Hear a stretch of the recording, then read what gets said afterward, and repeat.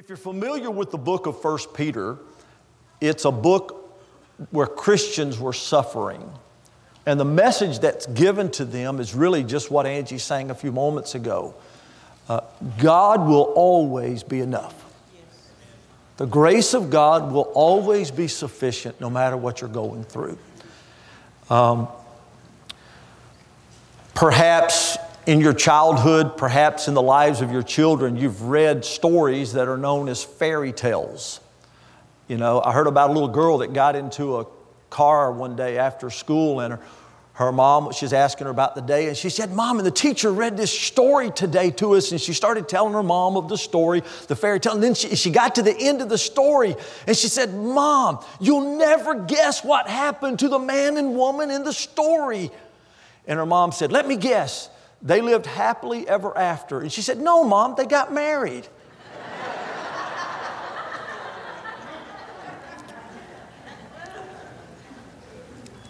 Fairy tales have a tendency to be knocked to their senses by the sledgehammer of reality.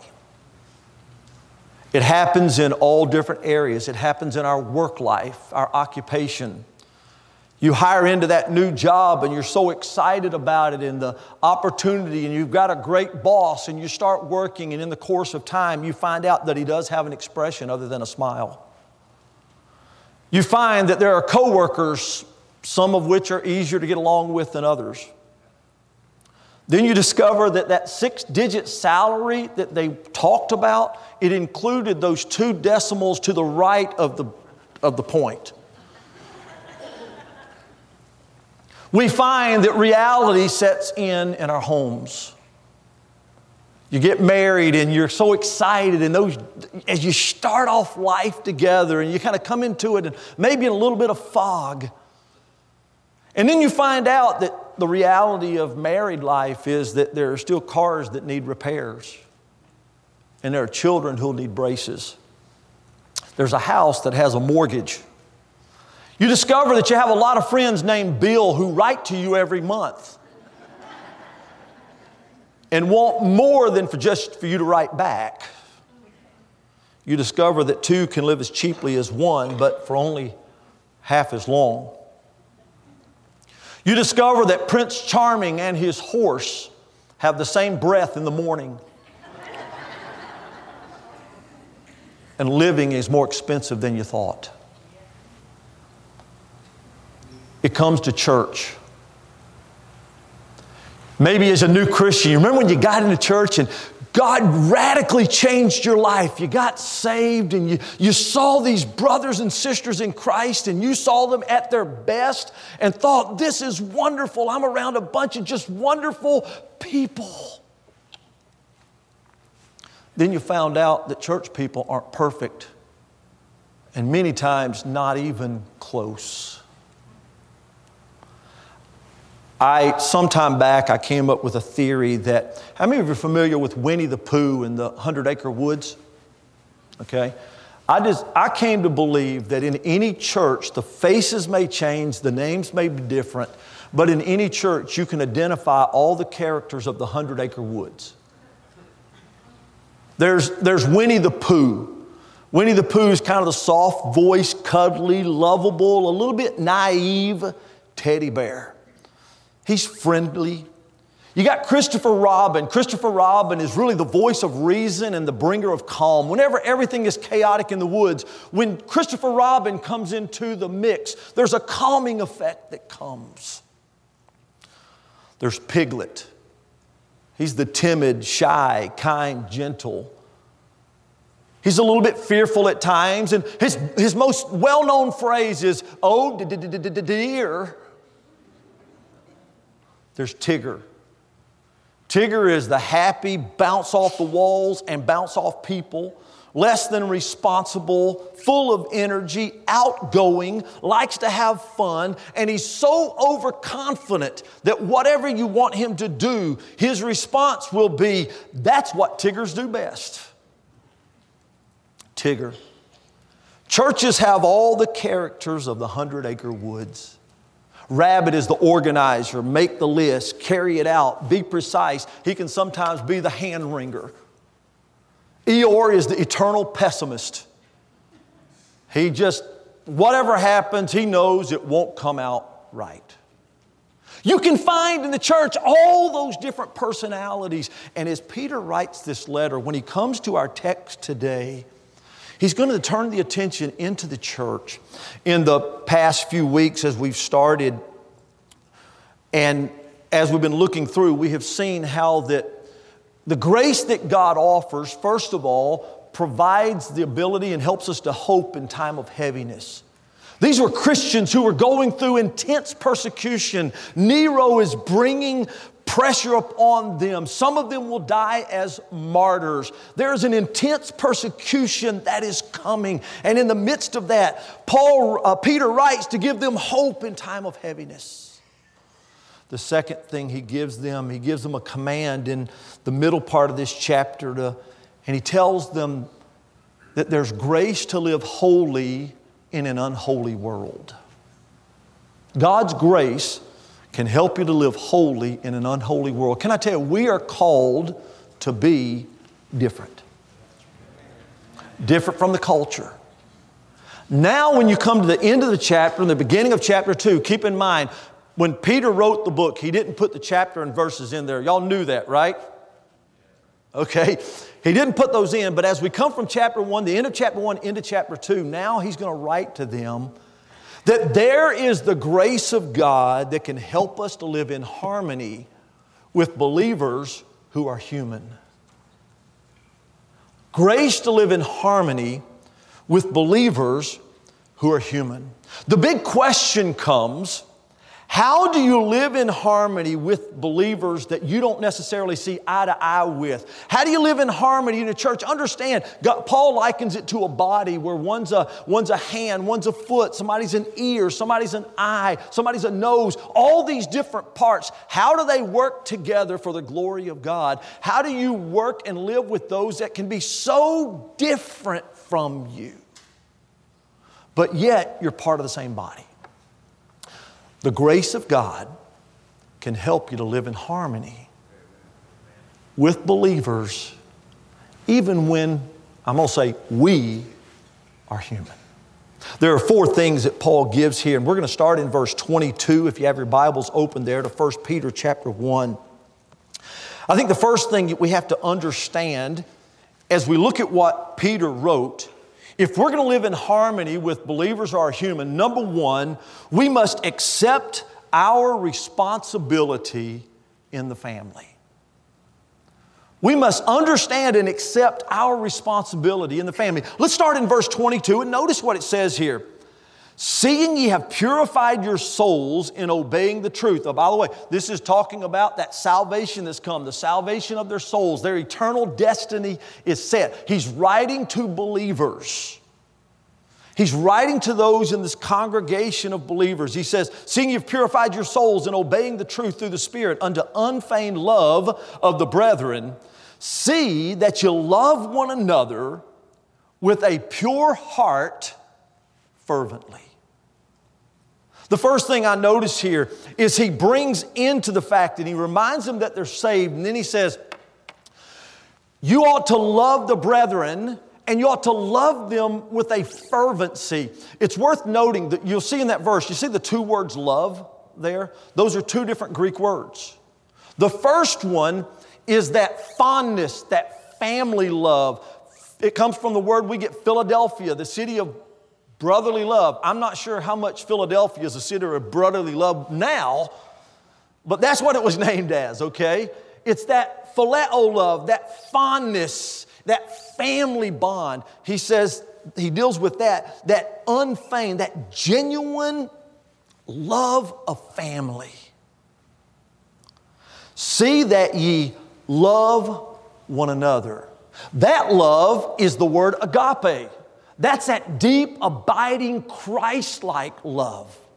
And so basically he says, as you're brought together in the bond of family, love deeply and fervently and intensely and openly and forever, regardless of the circumstances, regardless of what happens. So important. Love the brethren. I don't know about your family background, and I know there are people that perhaps aren't as blessed as I was to grow up in a Christian home. I tell people, my dad was saved as a boy, but he got out and spent some years away from God. When I was 2 months and 10 days old, my dad went to church and got right with God. And to be honest, I don't remember a whole lot before then. First 2 months, little foggy in my memory, okay? So I grew up in a Christian home, but I know others haven't. One of the things that was instilled in us, and even perhaps sometimes not necessarily just a Christian home, I've seen it in all different family dynamics, a love and loyalty to family. I mean, I've known people that they never darkened the door of church. They couldn't even spell church. But I'll tell you this, they had a family loyalty that if you crossed one of them, you'd fight the whole family. There was that bond there. There ought to be a bond in the family of God so that even if sometimes we have to recognize our differences, we still determine that we're going to show Christ-like love to each other. That's the first thing he says. You know how you get along with Christians? Here's a simple statement. You determine to love them anyway. Just love them anyway. Isn't that simple? Love them anyway. And sometimes you'll have to say that. I'm just going to love them anyway. I ran across something getting ready for today, and I thought it was interesting. I had never really noticed it and thought about it in the context of this passage. Peter gives a command to love the brethren. He gives a command to love one another. But yet the people he's instructing to do that are people who are suffering. Here's a statement. Christian thinking is not thinking of how I should be loved when I am hurting, but how I should love others even when I'm hurting. Isn't that interesting? I never thought about that before. When you read in the Bible over and over, Jesus gave His disciples a command, and John records it very much. In John chapter 13, Jesus is getting ready to go to the Garden of Eden, Garden of Gethsemane. Garden of Eden is going to shoot him back 4,000 years. To the Garden of Gethsemane, where He's going to be betrayed, arrested, and the next day He's going to be crucified. John 13 takes place in the upper room the night of Jesus' betrayal. It's when He implements the Lord's Supper. It's His last time with His disciples. At the end of John chapter 14, they leave the upper room and they start to the Garden of Gethsemane. When they're in the upper room, you know what Jesus said to them? At this important time, He says, "A new commandment I give unto you, that you love one another as I have loved you. By this shall all men know that you're my disciples, if you love one another." So they're in the upper room. They leave from that room, that place that's been set up, and now they're traveling. You come to John 15, they're making the way to the Garden of Gethsemane. Jesus starts by talking about being the vine, but in the middle of that chapter, as He's going through in verse 12, He says, "By the way, men, this is my commandment, that ye love one another as I have loved you." Now, why would Jesus repeat it? He says it in the upper room, now He says it on the way to the Garden of Gethsemane. 5 verses later, He says again, "These things I command you, that you love one another." How many of you have figured out sometimes you have to tell people something more than once before they get it? 1 John, John now writes his letter. And again, in chapter 4, verse 7, "Beloved, let us love one another." Verse 11 of chapter 4, "Beloved, if God so loved us, we ought also to love one another." Verses 20 and 21, "If a man say, I love God, and hateth his brethren, he is a liar." We have to love each other. You know how you get along with believers who are human? Within your family, within your church, within whomever you know. You have to make a decision and understand your responsibility. Love them anyway. Love them anyway. There's a second thing He says. Starting in verse 23, He says, we must embrace the reliability of God's Word. We must embrace the reliability. Now I want you to hear that word, reliability of God's Word. Do you believe we have a reliable Bible? Do you know this Bible is an instruction manual on how to live this life effectively? And it is reliable. Notice what he says in verse 23. Being born again. Now, how are we born again? Being born again, not of corruptible seed, but of incorruptible, by the Word of God. And then he says this, which liveth and abideth forever. Which liveth and abideth, for it is reliable. Then he talks about the fact that flesh is as grass, and all the glory of man as the flower of grass. The grass withereth, and the flower fadeth, thereof falleth away.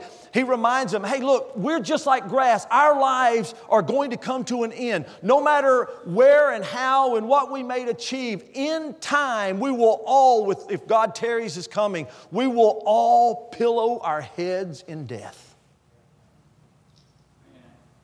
That's just a reality. And then he says this, but the word of the Lord endureth forever. Someone said God buries his workmen, but his work goes on. We as humans will pass from this life, but God's word will stand. Can I tell you this? It is reliable. It is reliable. God's word will always be right. God's word will always be right. How do you get along with believers who are human? You believe this book, believe it's true, and its instructions are right, and you do what it instructs in your relationships. Isn't that simple? God's word will always be right. I love what one of the Wesleys wrote about the Scripture. He said, the Bible must be the work of good men or angels, bad men or devils, or of God. It could not be the work of good men or angels, for they would not write a book and tell lies the whole time saying, thus saith the Lord, when God had not said. It would not be the work of bad men or devils, for they would not write a book that commands all duty, forbids all sin, and condemns them to hell for all eternity. Therefore, I conclude that the Bible must be given by divine inspiration. It is reliable. The third thing I see here, first of all, we have to understand our role. If you're going to go through the life with Christians who are going to be human, you must begin by saying, I'm going to just love them anyway because I'm instructed to do that. I'm going to live by the truths and principles of God's Word. Number 3, we must understand the reality of sinful behavior.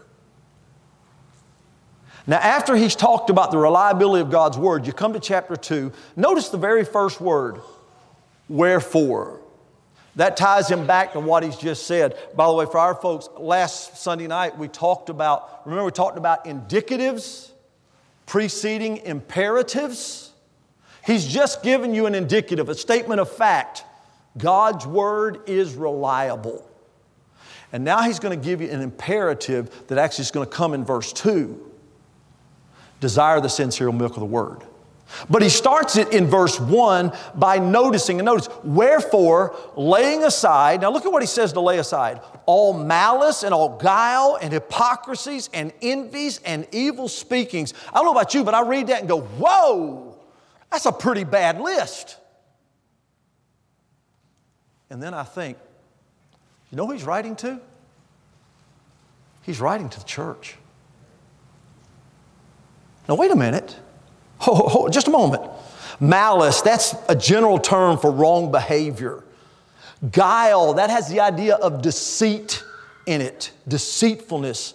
Hypocrisies, that's pretending to be something that we're not. That envies, that's a viciousness or a vindictiveness toward another individual. Evil speakings, many times envies leads to evil speaking.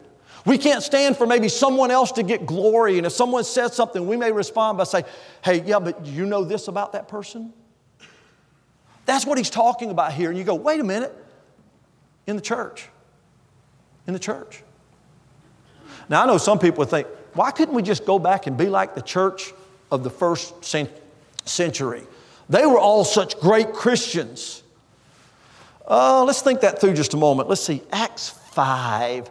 Acts 4, you have Joseph, whose surname is Barnabas, makes a nice gift to the church, and everybody thanks him, and they're grateful for him. You come to chapter 5, and there's a family in the church, a husband and wife in the church, and they're bothered that he's getting a lot of attention.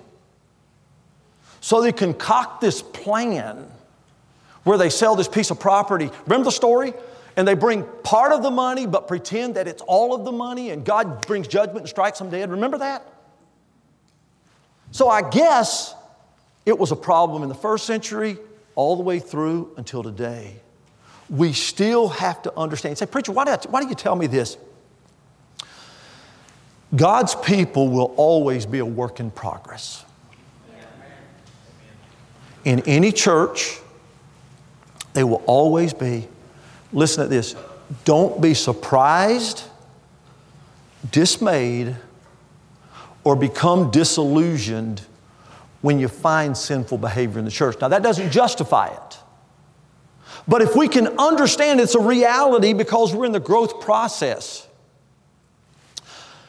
I told you, my dad got right with God through the preaching of a man. There was an influence of a testimony of a man at work. My dad went to church. The man that preached the Sunday, my dad walked the aisle and got right with God, and our whole family changed. The man that preached that day, and he was a great preacher. I can remember going and hearing him preach in tent meetings, and he was a great preacher. He spent 20 years out of the ministry. He spent 20 years not preaching. You know why? He began to take some hits, take some wounds. He let it get him discouraged. He let it get him dismayed. And before it was over with, he was out of the ministry. The church I grew up in, we had a man in the church that went to prison for deceiving people on an investment scheme. You say, wait a minute. Christian people will do that?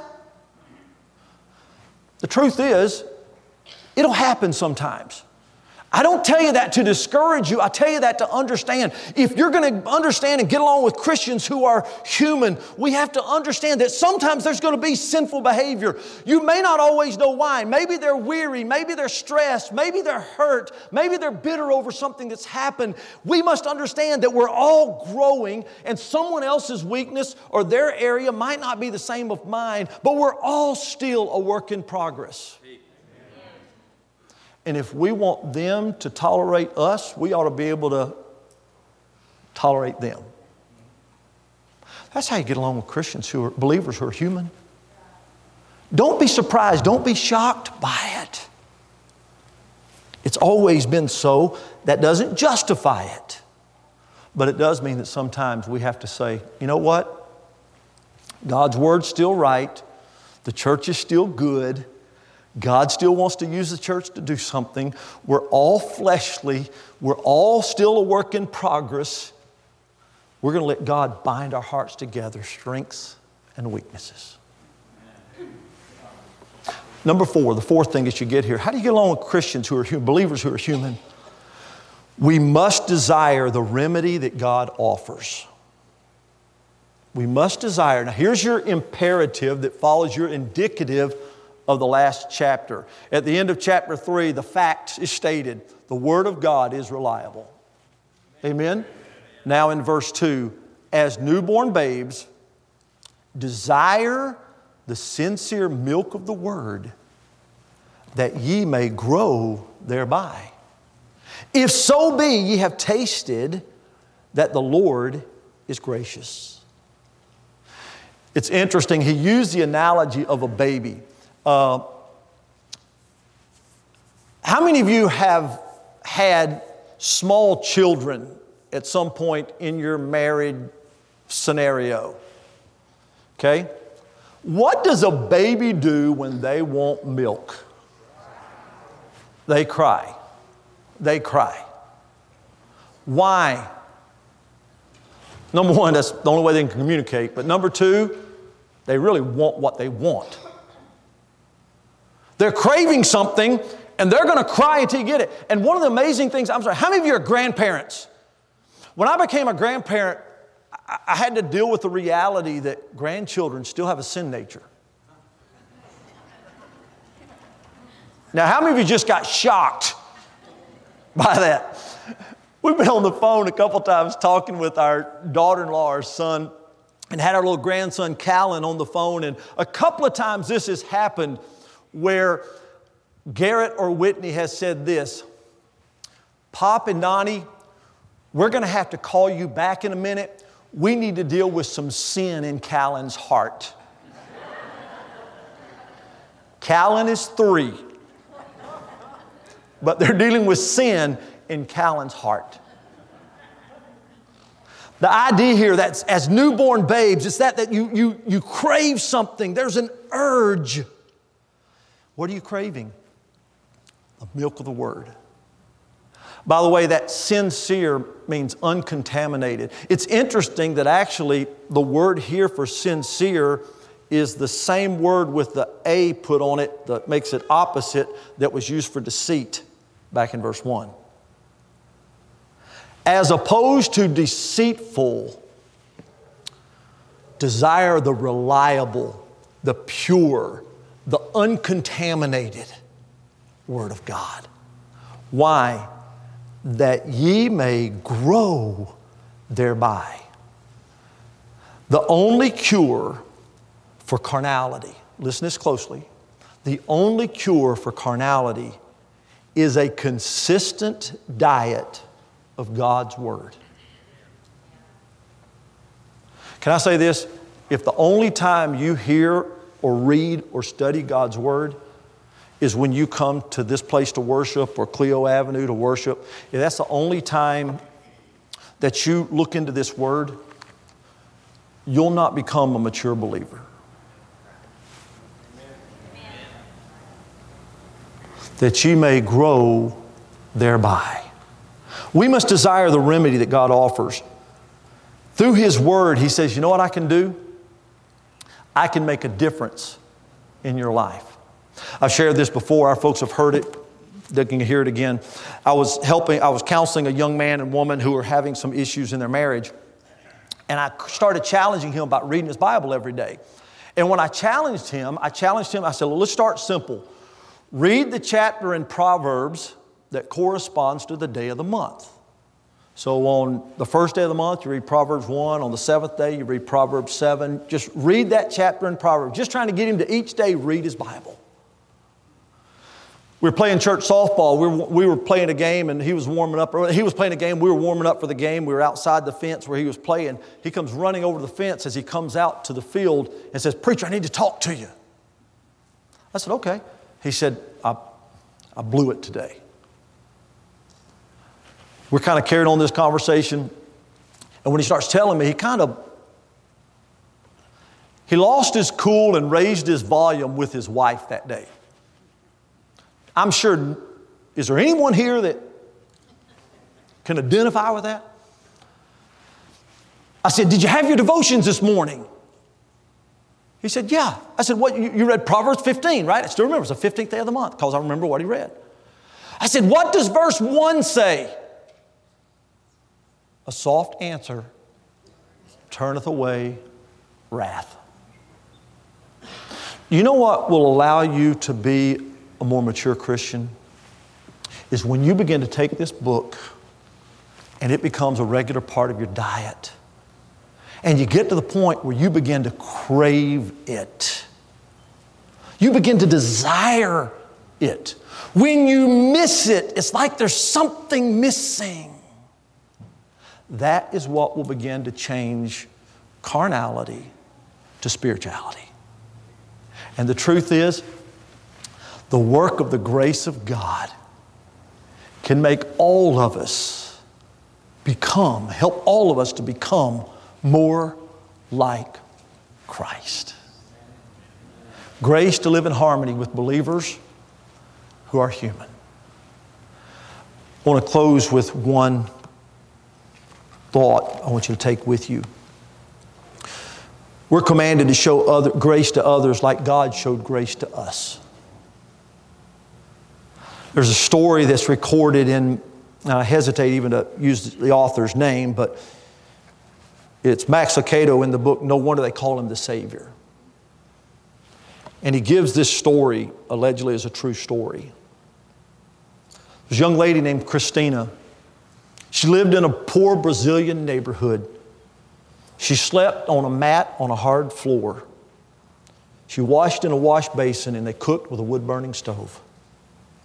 She dreamed of a better life and dreamed of the offers of the big city. Finally, in the early mornings one day, she slipped away, hopped a bus, and made her way to Rio de Janeiro. Her mom woke up that morning to discover that she was gone. She knew what her daughter was facing in the decision that she had made. As quickly as she could get her little belongings together, she made her way to the bus stop to take a bus to also go and look for her daughter in that massive city. She made one stop on the way, though. She stopped at a pharmacy and she stepped into a booth and she took all the money that she could spare and made picture after picture after picture after picture of herself. She got on the bus. She went to town. She wrote a note on the back of each picture.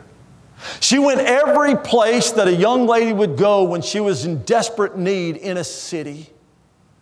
The place where the life was more at night than in the day.